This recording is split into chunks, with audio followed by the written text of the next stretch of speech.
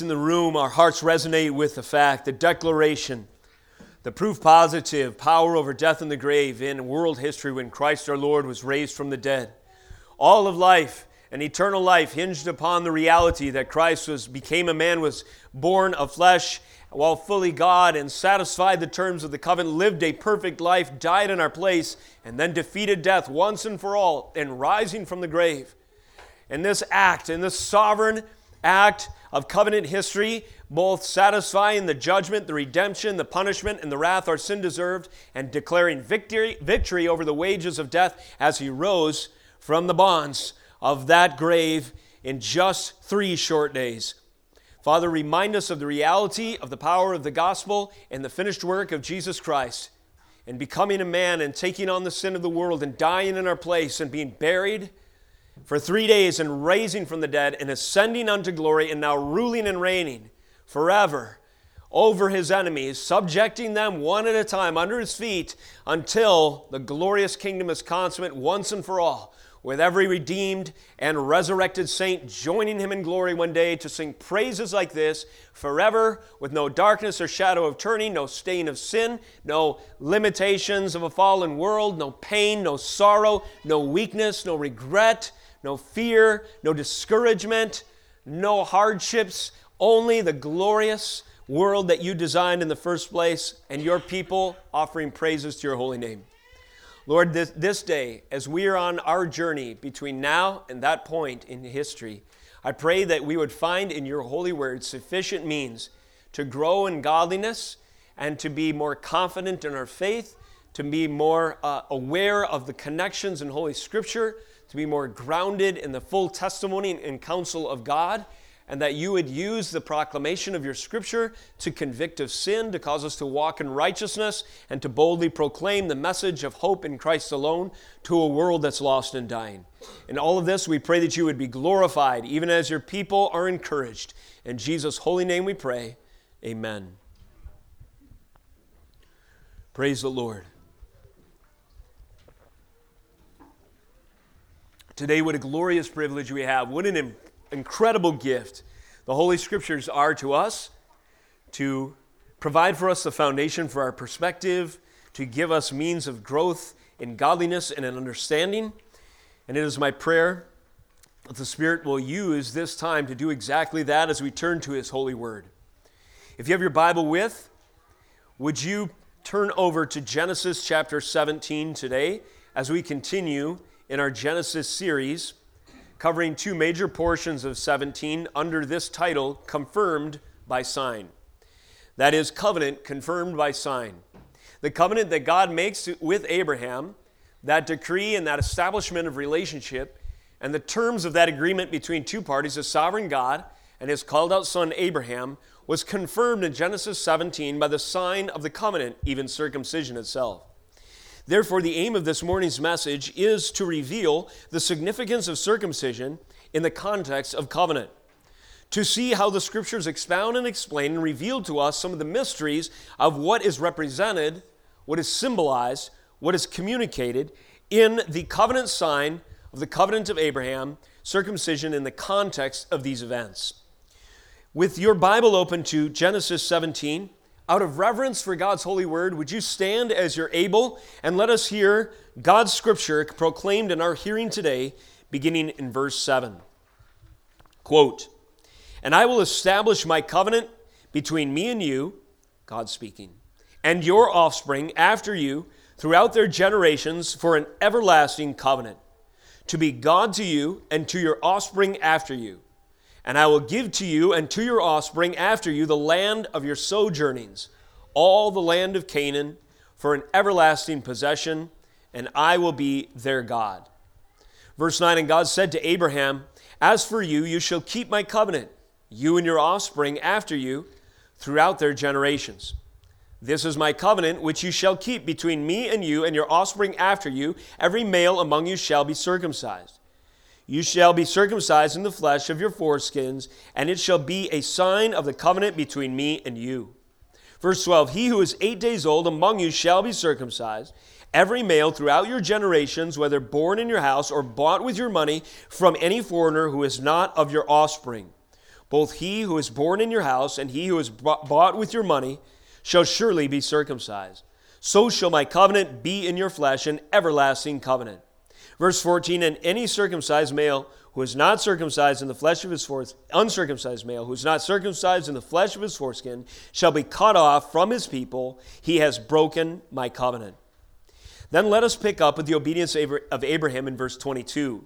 The scriptures continue. When he had finished talking with him, God went up from Abraham. Then Abraham took Ishmael his son and all those born in his house and bought with his money every male among the men of Abraham's house. And he circumcised the flesh of their foreskins that very day, as God had said to him. Abraham was 99 years old when he was circumcised in the flesh of his foreskin. And Ishmael his son was 13 years old when he was circumcised in the flesh of his foreskin. Verse 26, that very day Abraham and his son Ishmael were circumcised, and all the men of his house, those born in the house and those bought with money from a foreigner, were circumcised with him. Thus concludes the reading of God's holy word. You may be seated.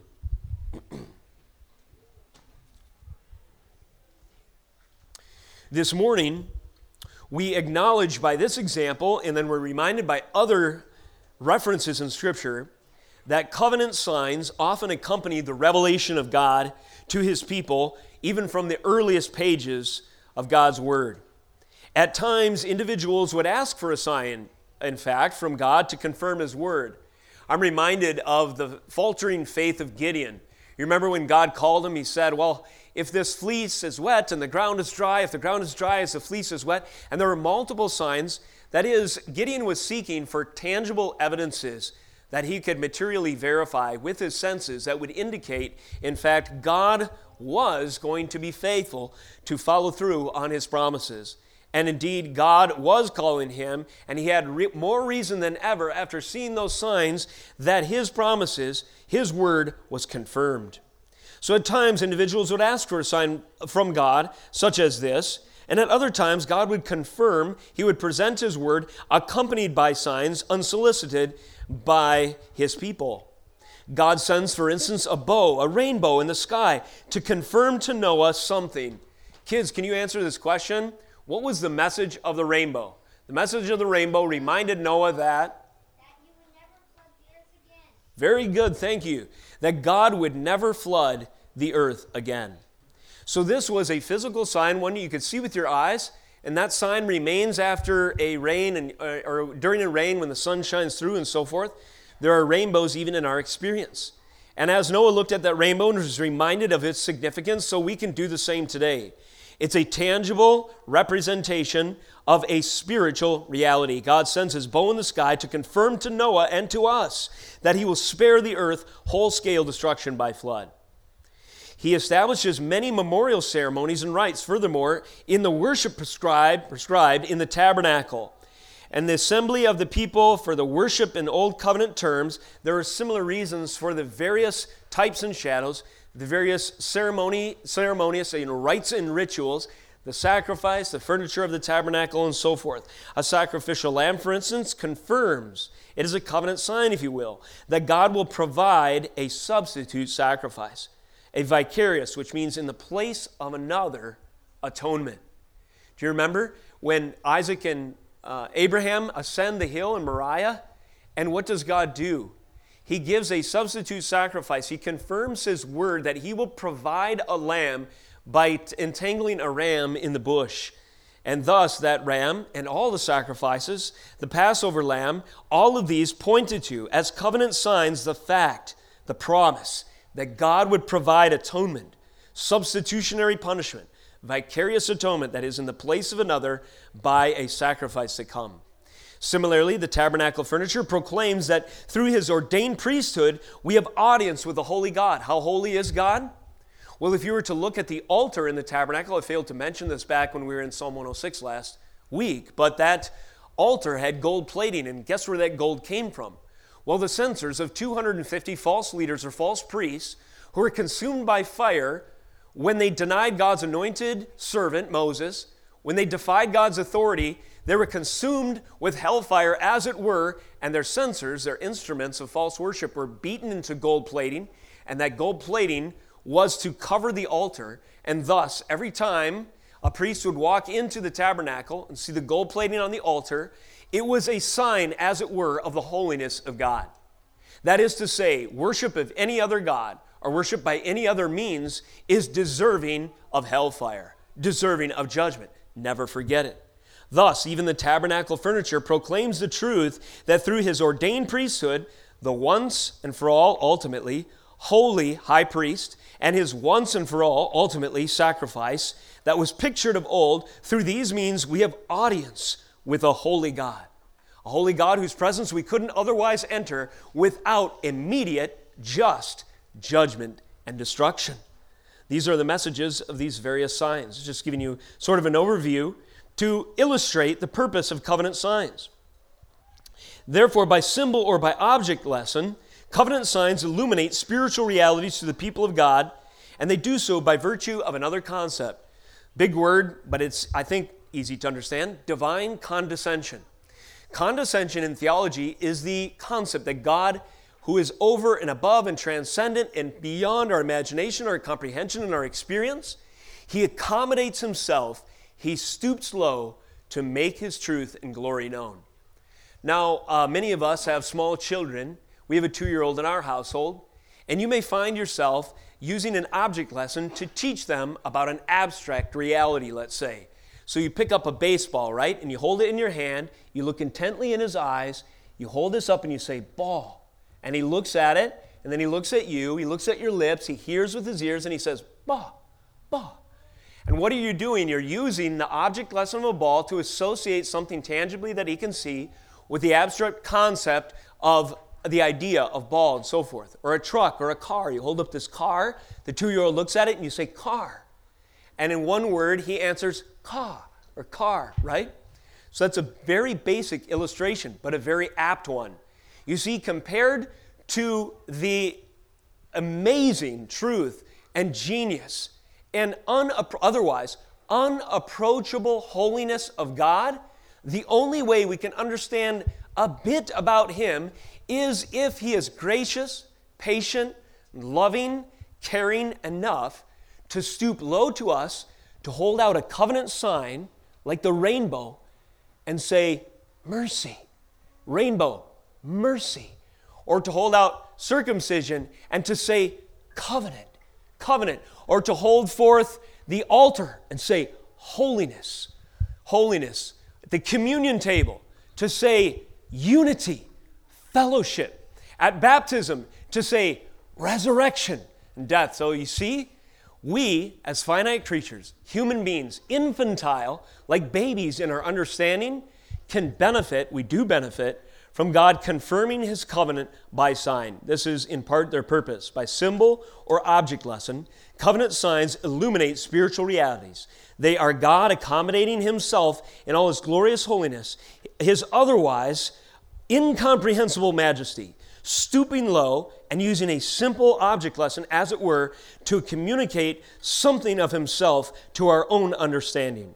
Our finite limitations, God builds a bridge across them to make his glory known, to reveal himself, to communicate his truth to his people. Thus, they are a picture of his loving kindness, his steadfast love, his fatherly care for his own. So as we think about this, it is clearer then, I trust, when we see the concept of covenant signs in the Old Covenant. The Old Covenant was revealed with many attending symbols, signs, and ceremonies. And they were God using, they were manifestations of truth that God utilized to represent, to illustrate, and to symbolize gospel realities. Though most of these pictures, these covenant signs as it were, have grown obsolete, they've given way to the advent of their fulfillment in Jesus Christ. In other words, we don't have a Day of Atonement where we sacrifice a ram anymore or send one into the wilderness. Why? Because the once-for-all Lamb of God has come and has been killed, and so we look to him. Therefore, animal sacrifice is rendered obsolete. That covenant sign has given way to its fulfillment, the crucifixion of Jesus Christ. Yet there does remain 2 covenant signs for us today, and one of them is related to our text. So young people, another quiz. What are the 2 covenant signs that we still have in the church today? Does anyone know? Kids? Shout it out if you know. 2 ordinances are sometimes called, or 2 sacraments, 2 covenant signs that we still have in the church today. Oh yes, the bread and the wine. So the communion table, the Lord's table is one. What's the second one? Baptism is number 2. So nevertheless, though many of these signs have grown obsolete, yet we still have communion and baptism. And like the signs of old, these both serve to illuminate the gospel to us yet today. They are God stooping low. They are God communicating to us through object lesson the realities of the gospel, of His holy word and truth. We can appreciate these, may I suggest, all the more in light of their precursors. We learn from the testimony of Scripture that circumcision was a precursor to baptism. So a more broad understanding of the significance of baptism is available as we understand the covenant sign in the covenant of Abraham, even circumcision. Our text today, therefore, documents the history of baptism, beginning with the sign of the Abrahamic covenant. And let me give you a heading. Circumcision signifies the following. Number 1, covenantal lineage. Number 2, covenantal identity. And number 3, covenantal atonement. So what is the meaning? What is the message that is conveyed through the covenant sign of circumcision? 3 things: covenantal lineage, covenantal identity, and covenantal atonement. 3 simple main points today. Before we get into them, I want you to notice the shape of our text. The 2 major references to covenant sign come in this form. Number 1, it is God's perspective to man, revealing the covenant and the covenant sign in the first place. This would be Genesis 17. Let's pick up in about 4. Behold, my covenant is with you, and you shall be the father of a multitude of nations.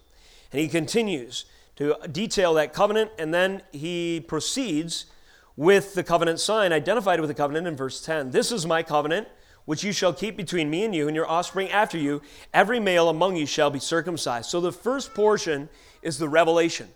It's the knowledge of God, of the relationship that He will establish, maintain, and signify between Him and His servant.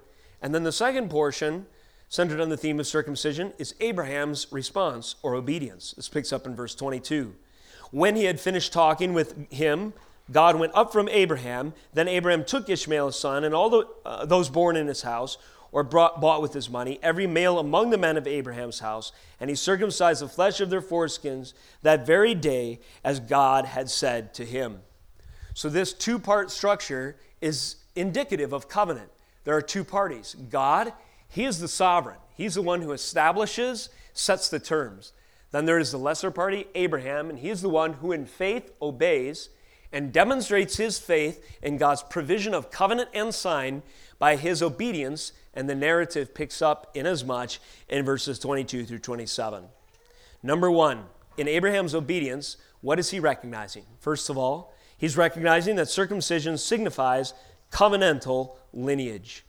Verses 7 through 14 in there emphasize this over and over. Notice in verse 7. Or let's go back to verse 4 again. Behold, my covenant is with you, and you shall be the father of a multitude of nations. So there is a promise that implies lineage. If Abraham is going to be the father of a multitude of nations, this of course is impossible if he has no children. And at this time, by virtue of the covenant relationship between him and the appointed queen of the covenant, mother of the covenant, if you will, so to speak, Sarah, they have 0 children. And then we continue. No longer shall, verse 5, your name be called Abram, which means exalted father, but your name shall be Abraham, which means, as we have studied, the father of a multitude, or the father of many. For I have made you the father of a multitude of nations. So you see, in these verses, circumcision signifies, it symbolizes, it represents the promise of lineage. Circumcision signifies covenantal lineage. Now let me just note something in passing here that will be helpful as you seek to understand a solid hermeneutic when discerning covenant sign. In verse 10, the emphasis shifts from the subject, or from the objectivity of the covenant, the substance of it, to the sign. Nevertheless, it's referred to as a covenant as well. Let me describe it this way. I asked the question, what is the substance of the covenant? And in summary, I submit to you, it is in verse 7, to be God to you and to your offspring after you. So I will be your God, you will be my people. That is the substance of the covenant. And then, of course, it's expanded and emphasized and established according to these promises. But God will establish a relationship with his people through his prescribed, his ordained means. That's the substance of the covenant. But then we go to verse 10, and we have this language. This is my covenant, which you shall keep. Between me and you and your offspring after you, every male among you shall be circumcised. So the question arises, is circumcision the covenant? Or is the promise, I will be your God and you will be my people, the covenant? And in some sense, the answer is yes to both. That is to say, there is a distinction, but there is also a close association. The sign is closely associated in the covenant, so much so that it's used as a placeholder. In other words, when circumcision is referred to as the covenant, what is intended there is everything that circumcision represents. This is true in the New Testament as well, and this will help to clarify. Peter says baptism now saves you. But then he goes on to say not the mere removal of water, of dirt by water. So what does he mean there? It's an association. What he means to say when he conveys baptism now saves you is that baptism and all that baptism represents saves you. And this is the way the Bible speaks about covenant and sign. They're so closely related that although they are to be distinguished, that is, the sign of the covenant does not actually convey, though some in their errant view think that they actually convey justification. One is not saved via the act of baptism. Nevertheless, that act represents something, that is the work of God in salvation, which is a matter of the heart. So there's a close relationship between the external symbol and the internal reality. And such is the case in Genesis 17. So it represents lineage, a generational promise. Yes, in fact, Abraham would be the father of a multitude of nations. We have seen his faith waver in this, have we not? I mean, he has questions, and who can blame him? In chapter 15, verse 1, after these things, the word of the Lord came to Abraham in a vision. Fear not, Abraham, I am your shield. Abraham said, though, O Lord God, how will you give me, or what will you give me, for I continue childless, and the heir of my house is Eliezer of Damascus. And so you can see Abraham's concern. The generational promise is as of yet unfulfilled, and at the time of Genesis 17, he is 99 years old. So you can understand his question, what will you give me? And the answer is several-fold. In Genesis 15, what God gives Abraham is a covenant ratification. He literally cuts a covenant when the animals are split in pieces and swears an oath to himself that he will be destroyed, that is, God will be slaughtered if he does not keep his promises to Abraham. That's what he will give him. But furthermore, he will give him something else. He will give him a covenant sign. So as sure as this mark remains on your body is as sure of the promises of generations moving forward. And then thirdly, of course, this is the fulfillment. He actually gives him a son. But you see in the way that God communicates his truth, that in order for our faith to be emboldened and strengthened in his intermediate phase, he will graciously condescend, stupo, to give us covenant signs that remind us of his future plans and build our faith that they are actually true. When you were baptized, or when you are baptized, if you haven't been, I would urge you to repent and believe if you have not. If you have repented and believed in Jesus Christ, be baptized. There is great value in it. Why? Because in your baptism, you literally experience something that reminds you of a future, in part, yet to come. As you are under the water and then raised up from the waters, as it were, it's a picture of resurrection. You are resurrected from the waters of judgment. And this builds your faith. You can say to your soul, if you should ever doubt, just like I was lifted from the waters of judgment and death, symbolized in my baptism, so I will raise from the dead on that glorious day when the trumpet sounds and Jesus comes to get all of his blood-bought elect from the grave. And so the covenant sign of baptism allows us to proceed in faith because we've experienced a sign from God, a gift from God, a symbol, as it were, that reminds us of the absolute existential, that means in your experience, surety of what is to come. And so circumcision served this purpose, generational promise. You see, it was difficult for Abraham to believe he would have a child because his wife was in her late 90s, and so was he. And so, what will you give me? Well, God was very clear. This promise demanded faith in God's supernatural fulfillment through actual, literal, human reproduction. Hence, the nature and application of the sign. The sign of circumcision, therefore, was an inescapable reminder, if you will, on the very instrument of procreation that certified to Abraham that he and his body was consecrated for covenant purposes. And so this would be a significant sign indeed. Why? Well, because it involved pain. It involved discomfort. It involved persuading many in his family and even those who were in association with him. Yet in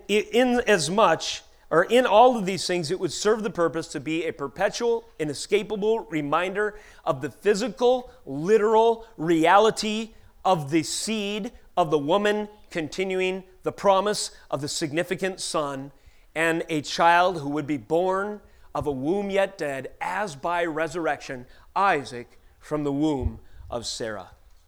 This lineage, certified by covenant sign, reminded Abraham that God would continue his literal, in-time, incarnate, if you will, that is, in flesh, just like Jesus took on real flesh, God would continue his significant son legacy. Kids, you remember the legacy of significant sons?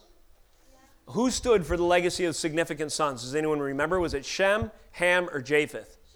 Shem, that is correct. Shem was a significant son who was called forth from Noah's lineage, Noah's kids, his posterity, to carry forward the seed of the woman, as it were, prophesied in Genesis 3, or the lineage of the significant son, the messianic line. So here's a few standout examples.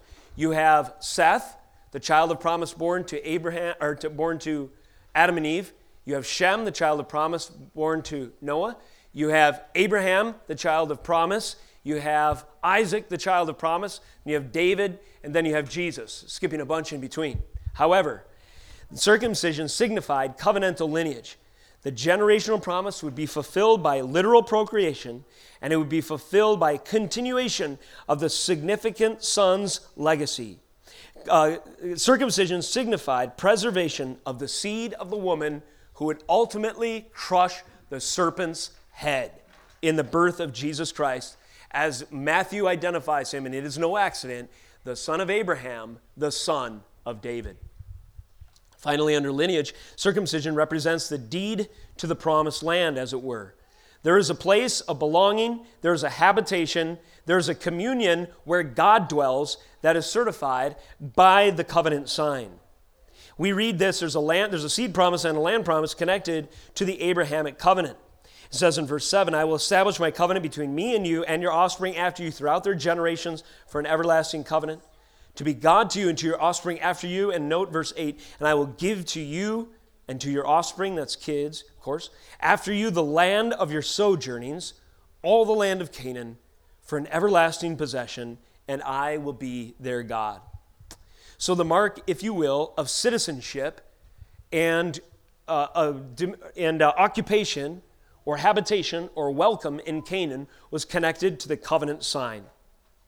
This was the covenant sign, therefore communicated that this was a set-apart people who were marked by God in communion. They were a set-apart people in communion with their God in the place of his habitation. This is the meaning of land in addition to seed. So the significance of the land is God, through his means of atonement, signified by his signs, will set apart a people who have permission to be in his presence without being killed by the fires of judgment, like happened in the rebellion of Korah, but can freely enter through his priesthood and through his means of bloodshed atonement into the land, which is the place of reconciliation, fellowship, cohabitation, if you will, between a holy God and sinners.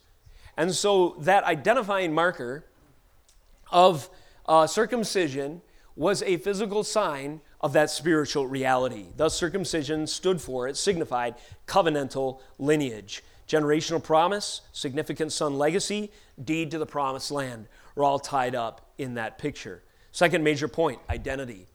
Circumcision signifies covenantal identity.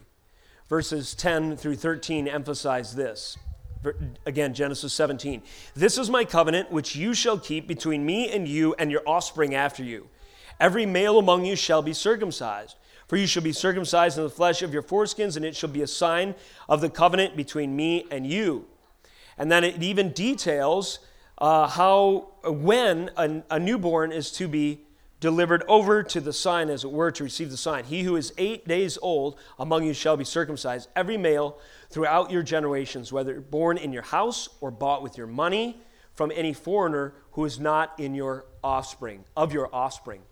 So here we have in this covenant sign a binding experience, if you will. Though there are different people from different areas, foreigners, those who are native born to Abraham by their physical birth, those who are associated with Abraham even as slaves among his community, all who either were submitted to circumcision as a newborn or submitted to circumcision as an adult, they had this experience in common. They were consecrated and set apart through this act. This act represented a consecration and a setting apart as a people who had a specific identity. This is why the sign of circumcision is included with the changing of names. You could say circumcision is a naming rite, or it's a ritual in which someone often receives a new name and always receives a unique identity at this time. So Abraham's name is changed. No longer in 17:5 shall your name be called Abraham, but your name shall be Abram, but your name shall be Abraham. Another name change comes in verse 15. And God said to Abraham, as for Sarai your wife, you shall not call her Sarai, but Sarah shall be her name. And then a third name is assigned in the case of their son, the promised son. Verse 19. God said, no, but Sarah your wife shall bear you a son, and you shall call his name Isaac. I will establish my covenant with him as an everlasting covenant for his offspring after him. So in circumcision, there is a naming right. There is an assigned identity, assigned meaning. There is a purpose for existence that God is sovereign over, and then he grants to his own. You know, we live in a society that is obsessed with identity. And sinful man, secular man, modern man thinks that he retains the right to identify himself. And we see perversions of this logic run amok all around us. You know, I don't have to be a man if I was born a man. Gender, those who are in rebellion against God's covenant order tell us, gender is up for review according to the subjective preferences, the mentality of each individual. And so man thinks that he can change his gender into a woman, let's say, or adopt any number of made-up genders and so forth. So this is a perverse naming right. In announcing to the world that you have changed your identity, you are seeking to establish for yourself a name, an identity, a purpose, and meaning. But is one that you invented out of whole cloth. It is in stark rebellion against a holy God, and it stands worthy of judgment.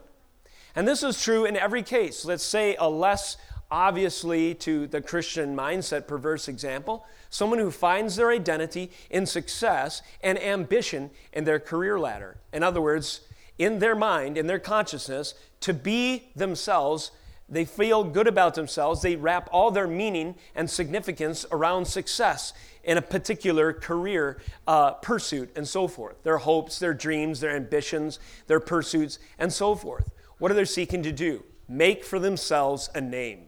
Establish for themselves an identity. It's an individual example of what the Tower of Babel was corporately. What are we going to do? We are going to declare that we deserve a new name because we have built something impressive by combining our efforts, even a tower to reach the heavens, as it were. We will make for ourselves a name. We establish ourselves in purpose, meaning, and identity. All of these examples I have just given you are rebellious ones. You owe your life, breath, and existence to a God who is sovereign over you. He has created you and purposed you for His glory. Therefore, in baptism, as it were, you receive a new name, just as you received a new name associated with circumcision in this text. And when I say name, I don't necessarily mean literal. I mean purpose and identity. You are Christ now. You are a new creation. If you have been raised from the dead by the power of the Holy Spirit, if you've been identified in Christ in your baptism, you are new now. You are a new person. You belong to a heavenly Father. You were purchased by the blood of His Son. He has redeemed you to bring glory and praise to His name. Your home is in the new heavens and new earth one day. Your brothers and sisters are sitting around you and the redeemed people of God. And your goal in life's pursuits, even your vocation, is to bring glory to Him by fulfilling His call to take dominion for the sake of His kingdom advancement, so on and so forth. You have been renamed if you are a believer. And this is what circumcision signified. It was a naming rite that identified a people with a new father, a new hope, a new dwelling, a new realm, a new source of atonement, a new purpose and meaning for their existence. Furthermore, under identity, we can see quite clearly how circumcision would be a mark of ownership. Imagine like a tattoo. People get tattoos as identity markers. They want to be, obviously, they're looking, I've said in the past that the popularity of tattoos represents, in many cases, an identity crisis that people are looking for permanent solutions for. Well, God gave a permanent identity marker in circumcision to His people, and this is the idea of the cutting of covenant. It was related to a branding ritual whereby a slave would be marked permanently as the property of his owner. And don't get it twisted. Don't bypass this profound reality because our world is so anti-slavery right now. One of the reasons that our world is so fixated and obsessed with this ostensible evil is because they reject the very categories of hierarchy, submission, and authority in Scripture. The fact is that if you are a believer, you're a slave to Christ, and He has the right to mark you. And so He does, spiritually speaking, in baptism, and so He did, literally speaking, in circumcision. It was a mark of identity, ownership, and belonging. It was akin to branding, certifying that a slave's relationship was tied to his master in spite of his preferences otherwise. It was a fixed point of his identity, an indelible proof of his affiliation. This mark of ownership represents union to the covenant head. Identity with Abraham and Abraham's God was signified by circumcision. It was a rite of initiation, furthermore, a naming rite, mark of ownership, rite of initiation. And this is similar, think of the analogy of marriage. In a marriage, you stand before an array of witnesses, you solemnize vows, and then later that marriage is consummated, that consummation is forthcoming. So these initiating or beginning rites in marriage are significant. They define a new covenant or relationship. And in a similar way, so circumcision was a rite of initiation. It represented the beginning of a relationship or a commitment, and so forth. Final point this morning, circumcision signifies covenantal lineage, identity, and then number 3, atonement. And here we have a direct line to the gospel as we acknowledge these truths communicated. Now, you might ask yourself, the circumcision, what a primitive act of ritual bloodshed. I can't imagine that having any significance or meaning. Don't be so quick. Without the shedding of blood, there is no remission of sins. And this is certainly what this signified in part. Hence you shall be, verse 11, circumcised in the flesh of your foreskins, and it shall be a sign of the covenant between me and you. And what is signified in that covenant? In part, that cleansing of sin requires the shedding of blood. This is the message of Hebrews, the message of the gospel, the reason why Jesus came to die, because the cleansing of sin requires the shedding of blood. And this signified as much. All blood rites, may I submit to you, and the ceremonial law of old pictured a cleansing of sin. The blood was shed by sacrificial animals to communicate to us that a sacrifice must die in our place. The blood was shed on the Day of Atonement, sprinkled on the mercy seat to signify that without the judgment that sin deserves being satisfied by the death of another, there was no cleansing, removal of sin. In the Day of Atonement, two aspects of atonement were pictured. In theology, we call them expiation, which means removal, and propitiation, which means to absorb the wrath a sin deserved. So when the animal, symbolically, when the priest would grab the animal, he imputed, as it were, or transferred the sins onto that animal, and it was sent into the wilderness. In that case, that's a picture of sin's removal. But the other animal was slaughtered, and that's a symbol of propitiation, or sin's judgment taken by another. Substitutionary, substitute, sacrifice, death in the place of another. So circumcision, inasmuch as there is bloodshed accompanying it, represented a cleansing from sin. Secondly, what was pictured under the heading of atonement is sword judgment as well. Even the instrument of cutting is significant in the message of the gospel. Kids, remind me of this. Answer first, yes or no. Could Adam and Eve go back into the garden, yes or no? Now, what would happen if they tried? What would stand in their way? If Adam and Eve wanted to go back into the garden after they sinned, what would stand in their way? Theo says an angel with a flaming sword. That is correct.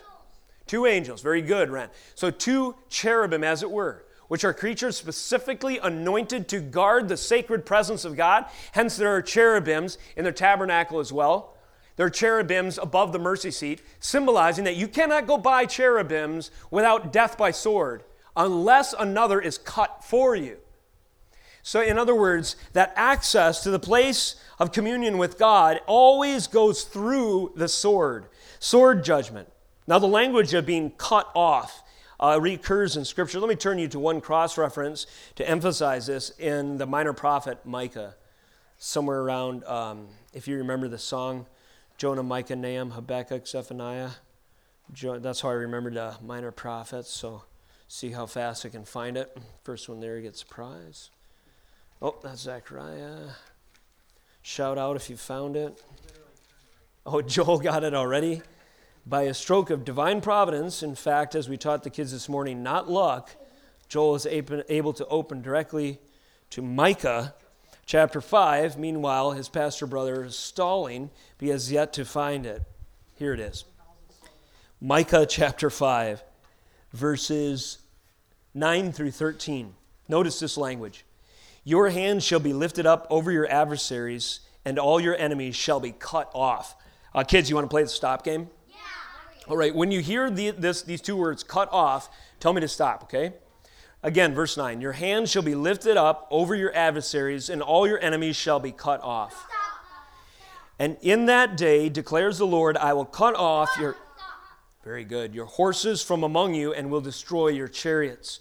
And I will cut off the cities, very good, of your land, and throw down all your strongholds. And I will cut off, very good, sorceries from your hand, and you shall have no more tellers of fortunes. And I will cut off your, very good, your carved images and your pillars from among you, and you shall bow down no more to the work of your hands. And it goes on to say, I will root out your Asherah, your images from among you, and destroy your cities. We'll close there. Very good, 100% on the stop game. What the kids recognize is the multiple use of this language, cut off, as a phrase to describe the judgments of the Lord. That is to say, if sin is not cut off from you, then you will be cut off from the covenant. And this is pictured in circumcision. There is something that is cut off from you, which is a picture of sword judgment. Something is removed. And furthermore, it pictures one who must be cut off in your place. And I will turn you in our final reference to Colossians 2 to demonstrate how circumcision itself is associated in the apostolic record with the cross of Jesus Christ.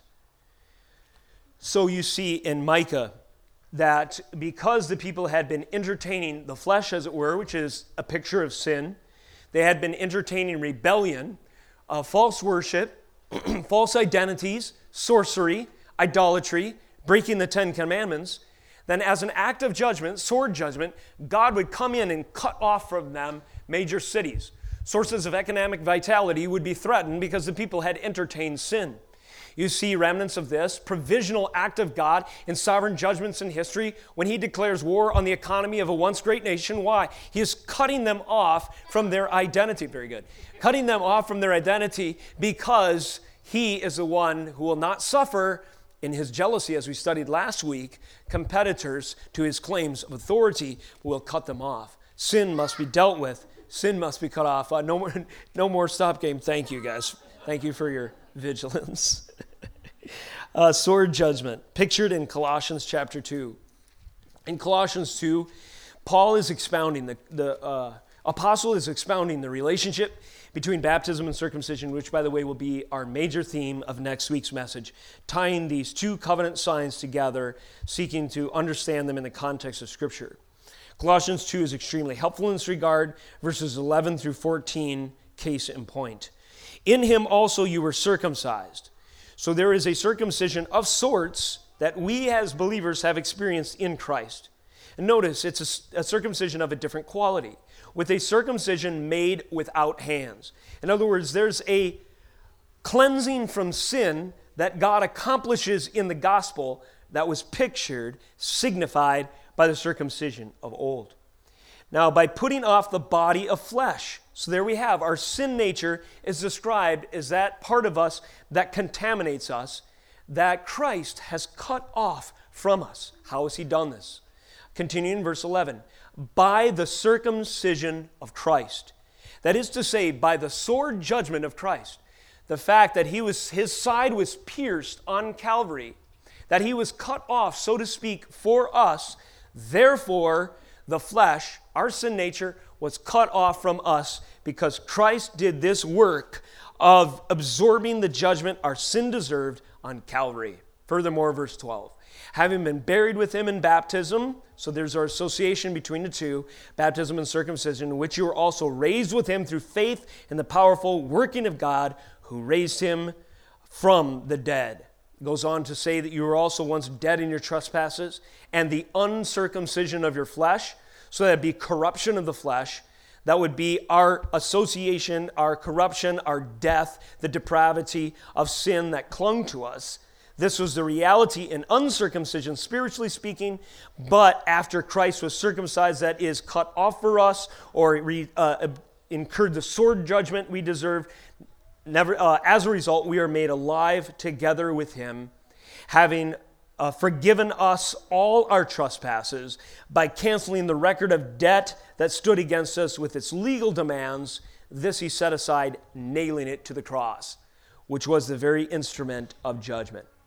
Flesh, in this analogy, equals sin nature removed by sword judgment. Cutting refers to Jesus' death on Calvary. And baptism, we will learn more next week, is that new covenant sign of inclusion, spiritual lineage, identity, and atonement in Christ. That is to say, you could restructure this message, and I trust we'll see this more next week, in the following way. Baptism signifies, in new covenant fulfillment terms, covenantal lineage, covenantal identity, and covenantal atonement. If you have been baptized in the name of the Father, Son, and the Holy Spirit, you have been confirmed by sign as a member of the covenant of Jesus Christ. You have been bound to him in this act, which represents the essential act of the Holy Spirit regenerating your heart such that your new identity is in Christ. And finally, what is pictured in that act is Christ died for you, and in his death, you have the washing away and the absorbing of judgment of your sins unto resurrection life. Not just your body, but your soul, unto eternal life, are certified, born again, and certified to be resurrected by that covenant sign that we look to and are encouraged by, the new covenant fulfillment of the old covenant circumcision, namely baptism itself. So I've done my best this morning to communicate to you some of what we can draw by way of significance as to the picture of circumcision in the Old Covenant. I beg you, urge you, study it more, and look at some of these cross-reference texts as well. And Lord willing, next week, we'll have even more to realize about the sovereignty of God and His ingenious revelation by virtue of His Word, and His Word confirmed by sign. Let us close in prayer. Lord, we thank you for this opportunity to have our minds renewed by the word of Jesus Christ.